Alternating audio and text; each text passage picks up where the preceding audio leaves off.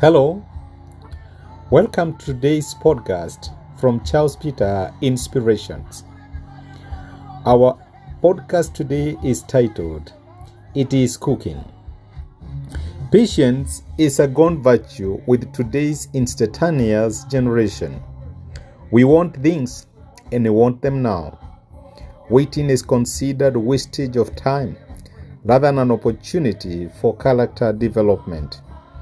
This has often gotten us into problems when it comes to dealing with God, who defines his relationship with us in terms of waiting. God is a loving Father who implores us to wait on him.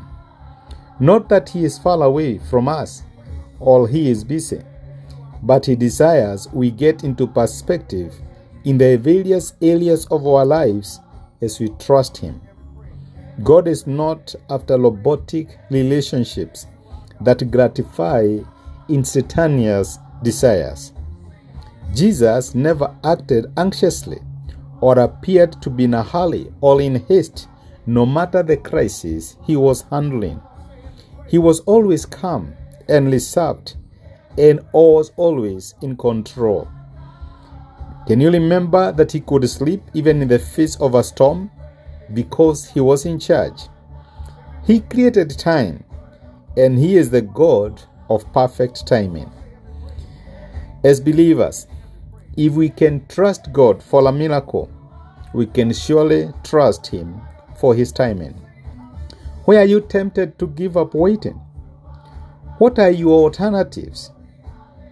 Don't be like King Saul, who offered a sacrifice in disobedience because he felt that Prophet Samuel had delayed. Even if the enemy is on the doorstep about to attack, remember that the battles of our lives belongs to the Lord.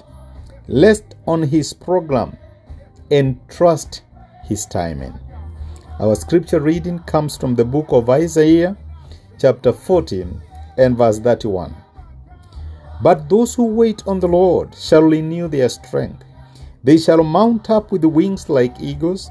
They shall run and not be weary. They shall walk and not be faint. Thank you so much. God bless you.